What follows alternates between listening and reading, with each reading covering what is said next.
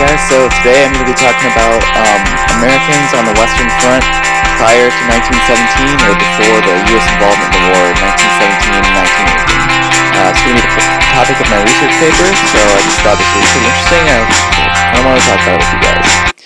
So to start, despite popular belief, Americans had already been fighting and dying on the Western Front since the beginning of the war in August of 1914. They'd been amongst some of the initial volunteers during the so-called August Madness that we talked about. And they had come from the United States and made their way to pretty much almost every imaginable Allied army.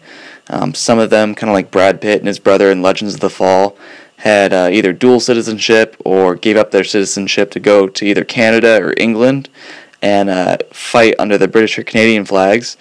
And then most notable, and this is what I'm going to be focusing on in my research paper, was a pretty large group of Americans that went into France and joined the French Foreign Legion. And then from there, eventually, they ended up joining the Lafayette Escadrille. Excuse my horrible French pronunciation. But the French Foreign Legion, for those who aren't aware, it's a military unit in the French army that only takes in foreigners. And but what I mean by that is the only French people in it are officers. So the entire enlisted ranks are all foreigners. And at the beginning of the war, the ranks absolutely exploded with people coming from all over Europe, even Germans, and in this case, Americans. And then the Lafayette Escadrille was a squadron of the French Air Service. So kind of like what we talked about last time in class, the French Air Service kind of started, or really, got really big midway through the war.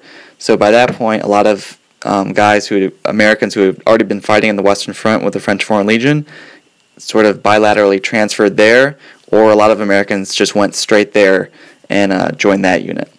So you're probably asking yourself, what type of person or who would do this? America wasn't involved in the war. Why would they want to go and fight?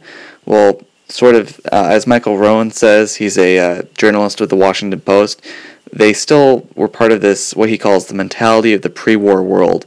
So we've thrown around words like degeneration, social Darwinism, things like that.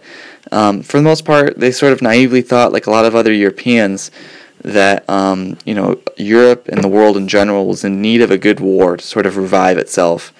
I'm sure that belief went away quickly once they saw the realities of it, but in any case, a lot of them joined early in the war either way. For the most part, like I said, they were idealists. They felt an obligation to go and fight in this big war. They didn't want to miss out on it.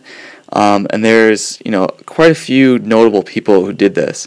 Some of them were, athletes, intellectuals. They'd been wealthy expats living in Paris.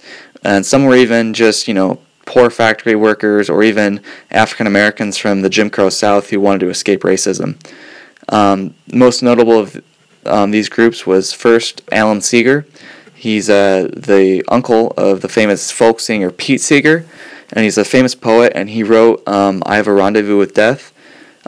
He wrote that in the trenches while he was in the French Foreign Legion on the Western Front a few months before he died, and he was eventually killed in 1916 on the Somme. Another one was Kenneth Weeks. He was a playwright. He'd also been living in Paris at the start of the war, and him, like a lot of other Americans who had been living there, decided to sort of support their adoptive homeland, and they joined up. And he was killed on the Western Front in 1915. Another unique character, so to speak, was Eugene Ballard. He was the first African-American pilot. Interestingly enough, he wasn't the first African-American pilot for the United States. He was the first African-American pilot for France. He flew for the Lafayette Escadrille. So even today, a lot of these Americans who had joined and fought for France, as well as other countries, but especially in France, they're praised as heroes. Even when they joined, France showed its appreciation. There's records of, Alan Seeger and other notable Americans literally walking in a parade on their way to the recruiting station from the train depot in Paris, waving American flags, and the French crowds were chanting "Vive l'Américain," long live the Americans. And so even though they're regarded in some circles in France as heroes, in the United States they're largely unknown. That's kind of what I thought was interesting. Is they played a fairly large role in the war, at least on a social sense, but they're pretty unknown in the United States. And I think this is for a few reasons. First and foremost, the fact that they fought under a foreign flag during the war, and in many cases died under a foreign flag. That sort of presents a bit of an ethical problem, possibly to the United States. So a lot of times they just didn't, feel the need to report on that. And then also within the French Foreign Legion, it's known for when you join, you're given a new name, a legion name, so to speak. So they're all fighting under assumed names and pseudonyms, and a lot of times, they died under these assumed names. So, back home, no one, their families really ever knew if they died. It was up to, their fellow Americans there or whatever to sort of spread the news. So that's another one of those reasons why it's not really that well known. It's just because, it's not really known how many exactly joined. So overall, like I said, I'm going to touch on this more in my research paper, but I just thought it was a really interesting topic. And despite being pretty unknown, they still pop up a lot of times in allusions in pop culture. Like I said earlier, the movie Legends of the Fall, yeah, it's cheesy, but it gives you sort of a sense of Americans who went and joined the English Army, or the British Army. And then another one that's pretty popular, it's a movie called Flyboys with James Franco. It came out a few years ago. It's not really known for having the best historical accuracy, but despite that, it's still fairly popular representation and gives a bit of a glimpse into this group of Americans. So anyways, that's my podcast. Hope you enjoyed. Thanks.